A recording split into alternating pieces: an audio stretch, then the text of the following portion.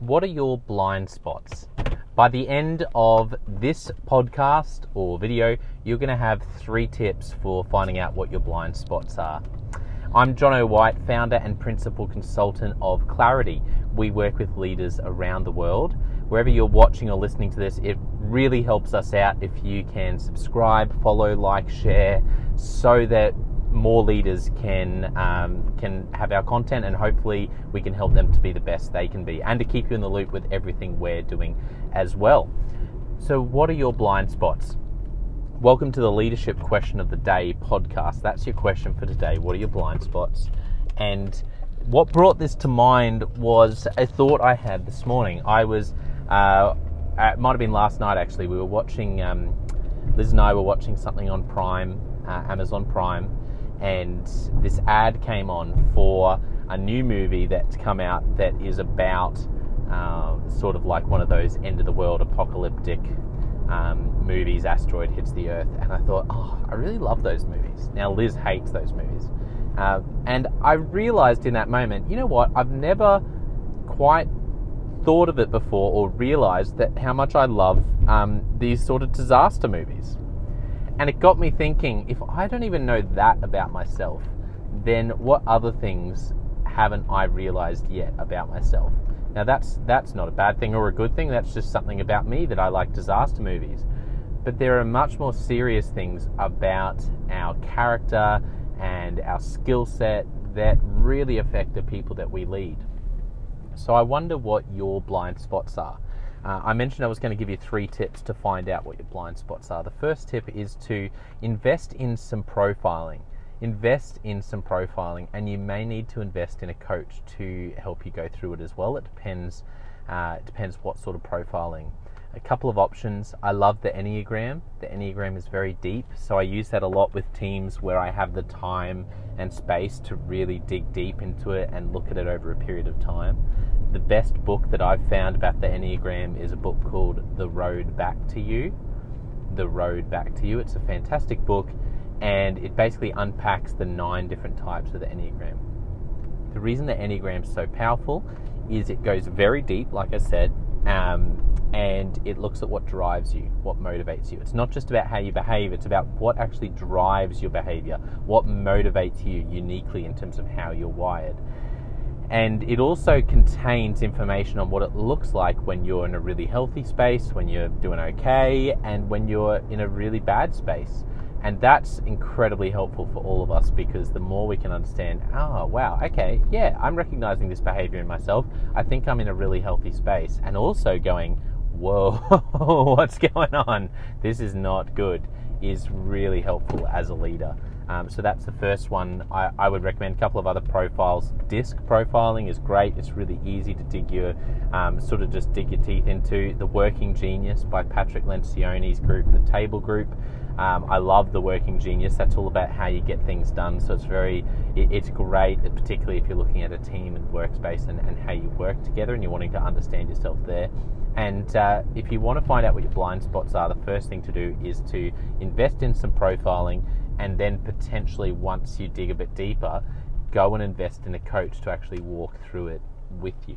That's the first tip. The second tip for finding out your blind spots is to invest in 360-degree feedback. Now, if you're listening to this going, you know what, I don't have the resources to pay for that, then that's okay. There are ways to do 360-degree feedback that is inexpensive. Effectively, there's a couple of keys to 360-degree feedback for it to do well. The first is who you choose. So you really want, for it to be 360 degree, it's someone that is leading you in some way. It's someone that you're working alongside, and preferably multiple people at that level, and sometimes multiple people that are leading you as well, depending on your context. And if possible, multiple people that you're leading.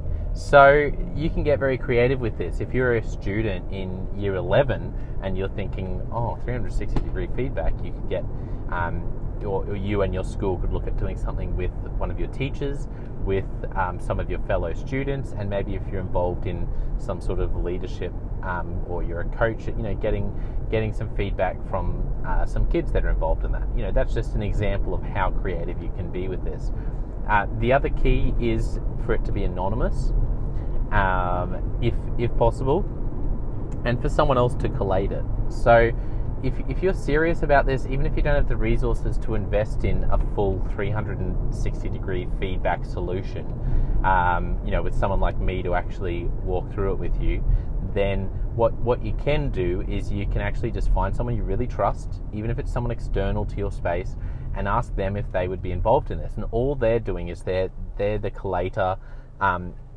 You just give them the names of the people you'd like them to ask. They send out an email. Everyone sends through their details. They collate it. And the reason that's important is they can cut out anything where we all have bad days. And depending on the people we're leading or being led by, who sometimes, there are people who aren't as emotionally intelligent as they could be, and they say things that it's more character assassination than helpful feedback. And so it's great to have someone external to filter some of that out. You don't want to filter too much out, but just anything that's really unhelpful, take that out.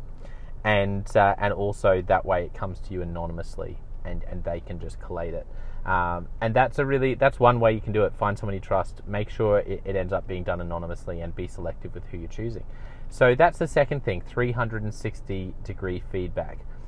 And the third thing that I would encourage you to do is to read some fantastic books on leadership. I talk to a lot of leaders who are subject matter experts. So let's talk about schools for a second. School principals do an incredible job, and there's often different reasons they end up in the role as principals. Some have just always naturally been a leader who progresses in that direction, but there are some who are curriculum experts or pedagogy experts. That's their deal. There are others where it's really around business, like the business side of it, so buildings, and that's really their thing, is around facilities and buildings, or fundraising and marketing and growing enrollments is really their jam, and that's where their expertise is. And I use schools as an example because you just get a lot of fantastic educators who come into a leadership role, and then the challenge is that when you're the director of learning, maybe 80% of your success is can be based on your ability in the curriculum pedagogy space. Now, when you become a principal or head of school, suddenly 90% of your success isn't about curriculum or pedagogy. It completely flips. Maybe that's 10%, probably less, to be honest. Now that you're in a role like that, it's all about people management. It's all about vision casting and how you do values and culture. And that's a completely different skill set. So if you're a subject matter expert and you're in a significant leadership role, then go and read some books specifically on leadership. Read Brené Brown, fantastic books around vulnerability, which is a cornerstone of great leadership. Simon Sinek's work around Start With Why. Everything Patrick Lencioni, I highly recommend. The Advantage, The 5 Dysfunctions of a Team, The Ideal Team Player, and I could go on. But just go and actually you can Google.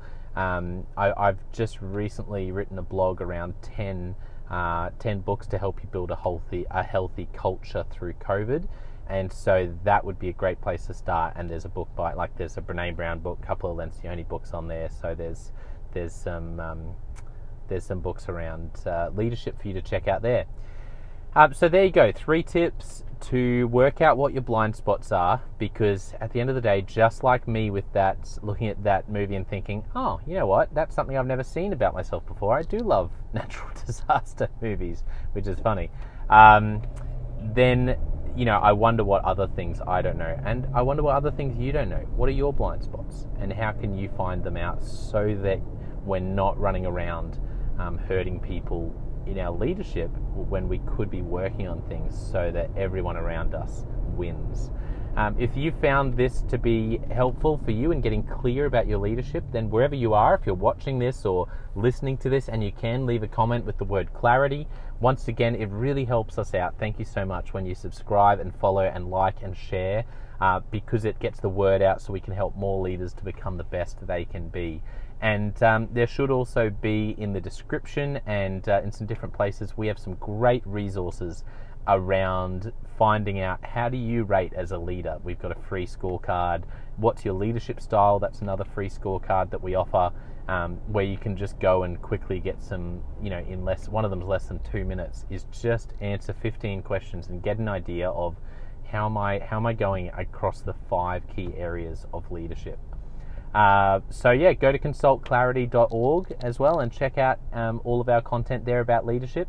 And thank you for listening or watching. And I'll talk to you soon. Cheers.